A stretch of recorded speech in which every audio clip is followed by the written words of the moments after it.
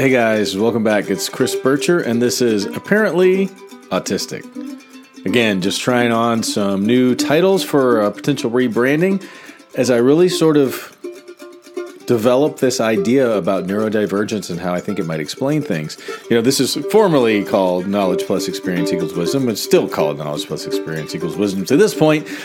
But if I look back at the 155 episodes prior to this one, I can sort of fit them all under either lens. It's either, an introspective approach to asking all kinds of questions that I think are interesting that I just don't think are talked about, or it's a giant parallel about neurodivergence. And this episode, episode 156, I'm calling Autism is Fitness in a Darwinian sense, or Autism is Fitness in Darwin's language. And this links perfectly with what I called, I think in episode 99 or 100, the uniqueness imperative. This idea that life, as defined partially by DNA, this coding system that creates everything that there is, the instructions for every cell and every living thing is all coded in DNA. And because of sexual reproduction, and you can see all those episodes about sex, I've done at least 5 or 6 of them, describing sort of the evolution of sexual reproduction as opposed to asexual reproduction. Sexual reproduction allows for diversity. It creates change, right? Each individual is different. You have 2 parents and you borrow DNA from each parent and you put it together and you mix it up a little bit, and the offspring, the progeny that come out of those matings are different from the parents versus asexual reproduction where you're basically making exact copies. That was selected for, in a Darwinian sense, as being fit. And so now we all reproduce that way. And essentially what happened is life goes on through time, and everything is constantly changing. In Darwin's language, the only thing that really matters is change, and everything is adapted, quote unquote, or acclimated or to that change. And so sexual reproduction is a beautiful mechanism to create new things every generation. Some of them are going to work better than the other ones in the new environment, and they're going to be selected for by the environment to continue to reproduce. And some things aren't going to be very well fit in the new environment, and they're not going to reproduce, and those genes are going to be sort of weeded out. That's what people often erroneously call survival of the fittest. But it is fitness. Fitness means you're well suited for the environment. Non-fitness means you're not. And so I'm simply looking at neurodivergency as an element of this diversity. We're supposed to be unique. We're supposed to have a diversity of neurotypes. Right? We're supposed to all have different capacities to interact with our environment. Some are going to have less, some are going to have more, and some of those are going to be more or less fit.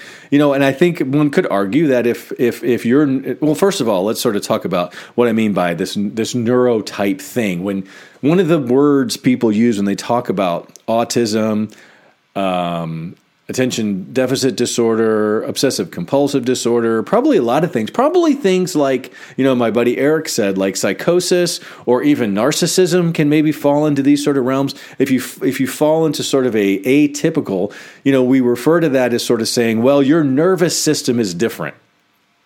You're a different neurotype, and of course the huge mistake here is ever thinking that we were all the same neurologically, right? That was dumb. But we are kind of all similar. I used in the last episode the example of height. Hominid height even doesn't really vary that much. Maybe 4 to 7 feet, right? You don't have like 6-inch people and 12-foot people, right? Everything is going to adhere to this sort of Gaussian distribution. It just does. These traits are going to sort of be, there's all going to be on a spectrum: finger size, amount of body hair, eye color, height, fecundity, how many eggs a female produces. All of these things are going to be on a continuum, but they're going to have kind of a minimum and a maximum, and then an average, right? And those statistics, if you took a sample of everything, would follow this kind of bell curve where the things in the middle are kind of all the same, and the things in the tails are a little bit different, Hopefully that makes sense. I actually did an episode on the normal curve if you really want to know more about that. And I think that's what we're looking at here with the neurotypes. And so what I think neurodivergency or autism or any of these things are is basically saying there's a composite of our nervous tissue. And this includes the nerve cells, the synapses, the interactions of all those nerve cells, the sort of tissues that the nerve cells make up, nervous tissue, our spinal cord, all of our nerves and all of our bodies, our brains. So if you think about the main ones, you've got our brain, and this is for humans, because they vary greatly throughout the animal kingdom. Our brains, our spinal cord, and our gut. Those are like the main constructs or sort of mechanistic parts of our nervous system. Those things interact, and they interact with all the cells, and of course they interact with all of the other nervous tissue, like in our hands and our fingers and our butts, our toes, our legs. All that stuff is interacting as this one big system, and we sort of refer to that colloquially, or sort of layman's terms, as our senses. We can see, we can smell, we can taste, we can touch, whichever one's I'm forgetting. The traditional five senses. Some may argue that there's more than that, but we certainly don't understand or can measure any of those things. But let's entertain that the human being is this bag of meat with all these accessory systems, and the nervous system is one of them. And so we're all sort of moving through the world after 300,000 years of evolution as thinking our nervous systems all work kind of the same way. And of course, this is confusing because we are all one. We are all connected. We are all the same, except we're also all individuals with our own unique traits, right? Our own phenotypic, the physical expressions of our genotype. So our genotypes are all different. Our genetic code is different from everybody else by the nature of the very things I just talked about with sexual reproduction, all that stuff. And the expression of that stuff is also different. If you could have two people with exactly the same DNA, and we've done this study in twins that are separated at birth, right? They can actually end up being a little bit different, even though so there's this nature versus nurture thing. And now on top of all that, we've discovered what we're calling epigenetics, that we can actually modify our DNA, not just during sex and development, but throughout the course of our lives. The environment in which we live and the decisions that we make can actually modify our DNA such that when we then go to reproduce, it's different than it would have been had we not gone through those changes. That's crazy. So your genes can also change based on your individual behavior. Wow. Okay. So what all that combined to do says the ways that each individual person interacts with the world is necessarily unique. There are going to be some similarities, but there are also going to be some differences. Now, I believe what we're seeing are those differences. I think prior to sort of modernity, sometime 500 years ago, maybe as early as 200 years ago, we had sort of cultural mechanisms to accommodate or eliminate divergent neurotypes that we considered to be less fit. If people seemed, quote unquote, crazy in my mother's time, they put you in a sanatorium. They basically removed you from society, right? I don't know what happened prior to that, probably because we weren't proud enough about it to write about it in history. I certainly don't know what happened 10,000, 20,000 years ago. Nobody does. But I think we embraced it. I have read some indigenous anthropology work that sort of says these small people, little people, I almost said the word midget, I'm sorry, but little people were considered by some tribes to be like super special, like shamanic members of the group. And so I don't think that these differences were always shunned. I think this might be just an artifact of the life that we live. And of course, also the type of life that we live with a lack of that connectivity part that I mentioned before, that we're the awareness that we are all one and all different. In the last 500 years, we've sort of given up on the we are all one stuff and doubled down on the we are different. And I think that is leading to more difficulties with these sort of divergent neurotypes. And so basically, long story short, that's a fancy way of saying we're getting a lot more anxiety. We're getting a lot more what we traditionally would look at to be high needs, level 3 need level autism.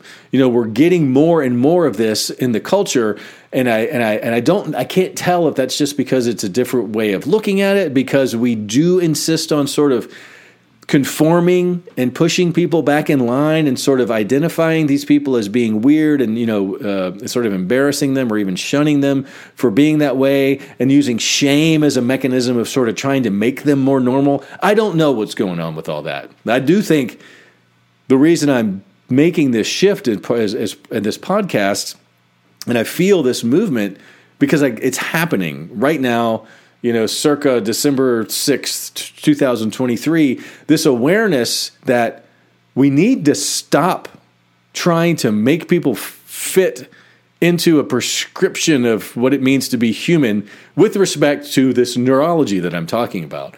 We need to accept that we're different and recognize that these skill sets that come with this differential way of navigating the world might be really helpful. And we shouldn't try to reduce it, right? Okay, so a little bit more about that neurotype idea. So I think people have a differential capacity to interact with their outer world. The individuals in this planet, all 8 billion of us, all have different levels of hearing, different capacities for taste, different vision, all of those things different. We have different brains, we have different spinal cords, we have different gut neurology. All of those different parts result in a different sort of phenotypic way of interacting with the world. And so I look at the world in a most basic sense as being external stimuli coming up from the environment and from other people and other biological organisms, sending signals that are intercepted by our individual bodies via these senses and processed through these neurotype systems. That happens differently for each person, right? You can have the same person, 2 people sitting in a car, somebody burns out next to you and peels out and the tires squeal. One person is going to experience that as being exceptionally painful, frightening, scary, introduce like a fight-flight response, and the other person's going to think it's hilarious, and another person in the back is going to think it's sexy and like want to go get with that person. I guess, because that's why people do it, right? I don't understand. So that's important. That all is a very extremely different kind of system-wide reactions, 3 different people to the exact same thing.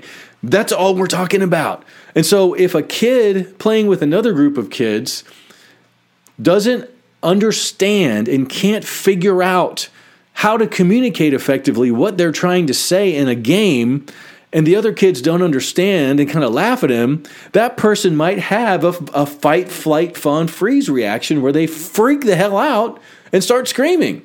And everybody's like, oh, who's the weird kid? Oh, you need to get them in line, whatever, right? We don't understand the way that they integrated those environmental stimuli that most of us would have no problem with. We'd just be like, oh, you said something that was funny, and so they laughed. But that may not be the way it feels. And I have been here. I have been in that situation where I cannot get someone to listen to the message that I'm trying to say, and I feel like exploding. And I say this all the time. It is amazing to me that any 2 people, given what I've said about the complexities of our nervous systems, that any 2 people can get together and using this like weird language thing that we've created, communicate with one another, and both feel that they understand the other person completely and that the other person understands them completely. I honestly do not see how that happens ever. I can't imagine the world's most sophisticated computer model that would, be able to calculate and measure, the being heard and the having been heard and the sort of recognition, the accuracy of those 2 messages being received by both parties. I would guess that would be a really giant model and that the probability of success is always going to be pretty low. Yet, again, beyond the 5 senses, right? Somehow people do it.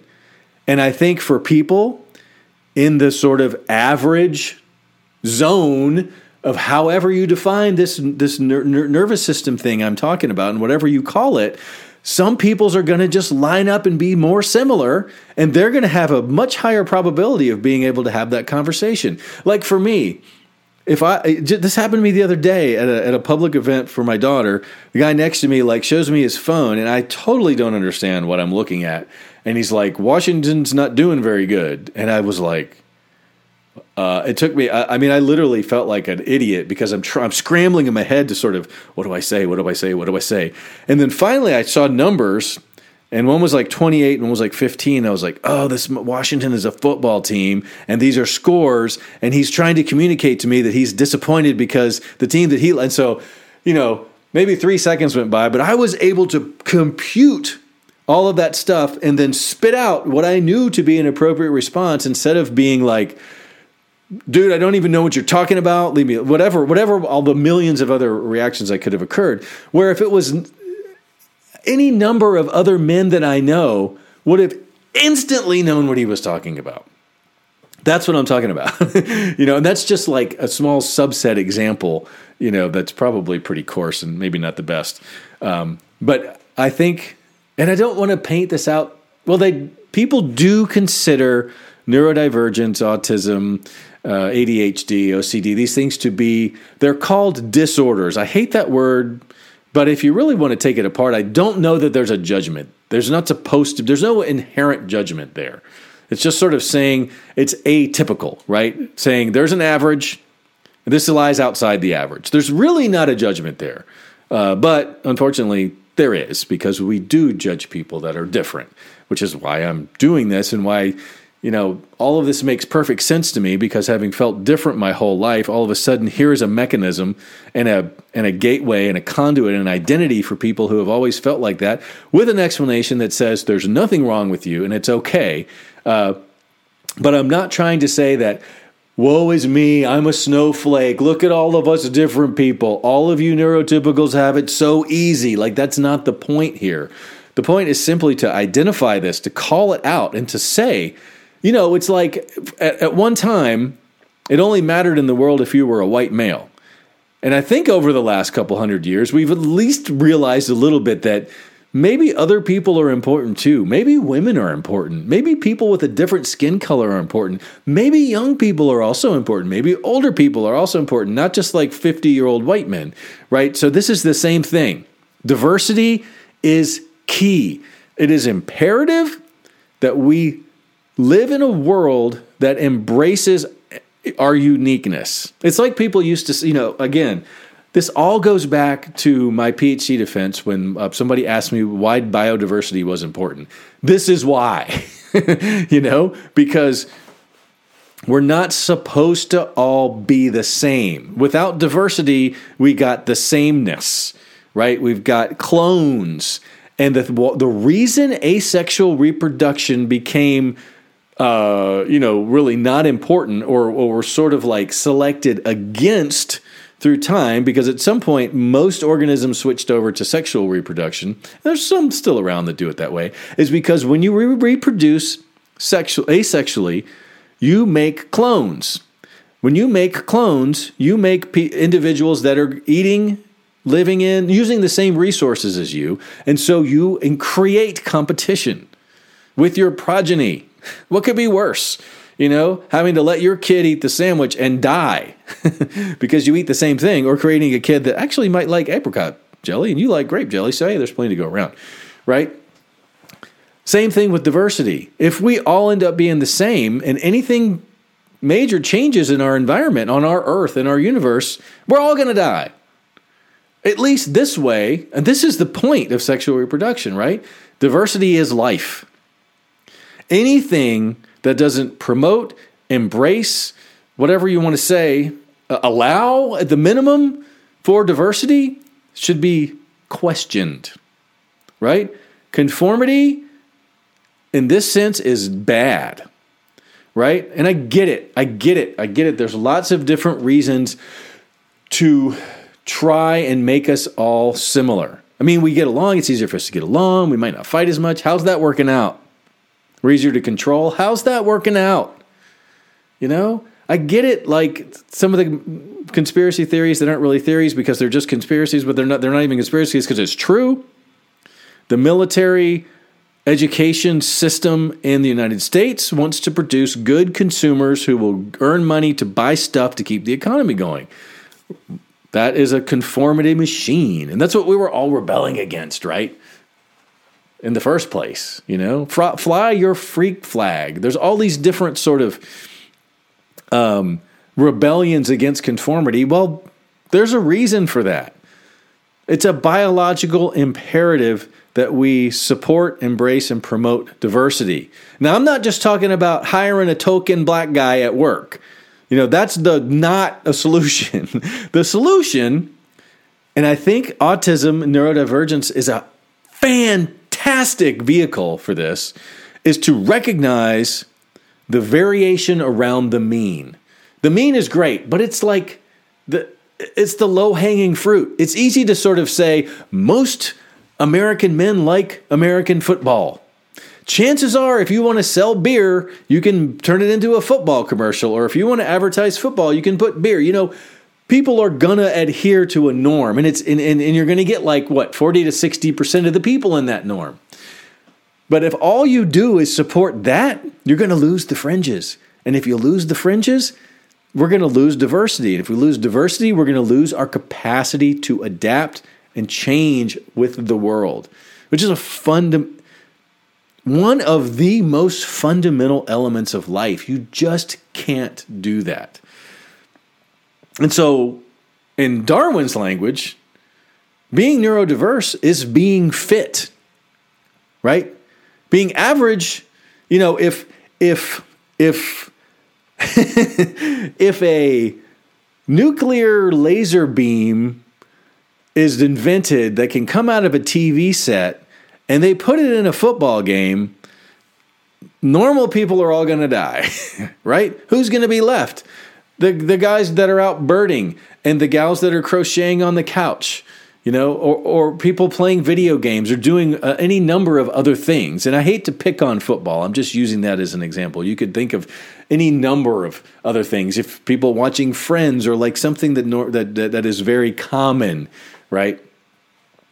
If we only focus on the easy stuff, the easy to identify, and I say easy because people do like to identify. People like same, other attracts other, right? It's easier for me maybe to feel more comfortable talking to somebody that looks like me or that also has a 7-year-old daughter. The more we have in common, the fewer barriers to interaction there are. And so that's going to be easier to do always. It's going to be the least amount of effort. It's going to be so much easier to be normal. It's like I hope this isn't a terrible example, and I apologize ahead of time if it is. But when people used to say that people were being gay, just because they wanted to be different, or that it wasn't really biological and they were just doing it on purpose, I used to think, why would a person willingly invite all of that? I don't know what the word is. Negative attention on themselves if they didn't really mean it, right? Why would somebody invite mistreatment by identifying themselves as being atypical in any sense, gender, race, religion? Why? Because you're basically painting a target on your back for bullies. And so it's a lot easier just to be normal. And I think time has come, and I think it's happening, and that's again why I'm sort of embracing this movement and hoping to, be a part of it, because people are starting to get tired of that, and it's getting to be okay to be on the fringes, and instead of being on the fringes separately, we can be on the fringes together. And I don't mean that in a why do all nonconformists look the same kind of way. Think about that, right? It did kind of happen. Like everybody on the fringes, we don't want to just create another normal. The point here is to do this right, is to recognize that we're different, to embrace that it might be awkward, but not to try to take an average and meet in the middle, but to meet us where we are.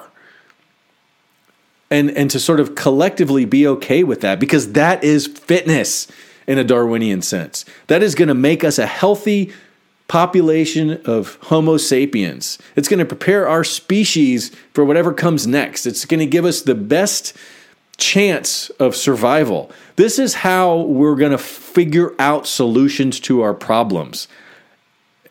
I can't make it any more clear than that.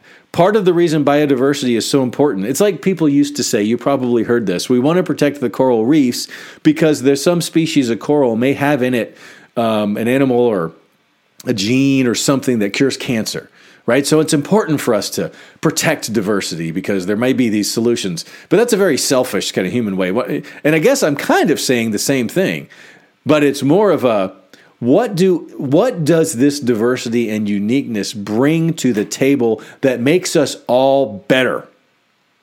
Because I can guarantee you that by suppressing the expression of those genes, of those unique attributes of humanity, is not doing anybody any good. At the very least, it's hurting that individual. And at the very worst, it's hurting all of us. And I'm not doing that anymore. And I really think I've discovered autism as a vehicle to do this. And I hope you're picking up what I'm laying down. So yeah, actually, autistic? Question? Actually autistic. I'm Chris Bircher. This has been Actually Autistic. Knowledge plus experience equals wisdom. Episode 156. Autism is fitness in Darwin's language. I look forward to the next one. I'll see you next week. Take it easy.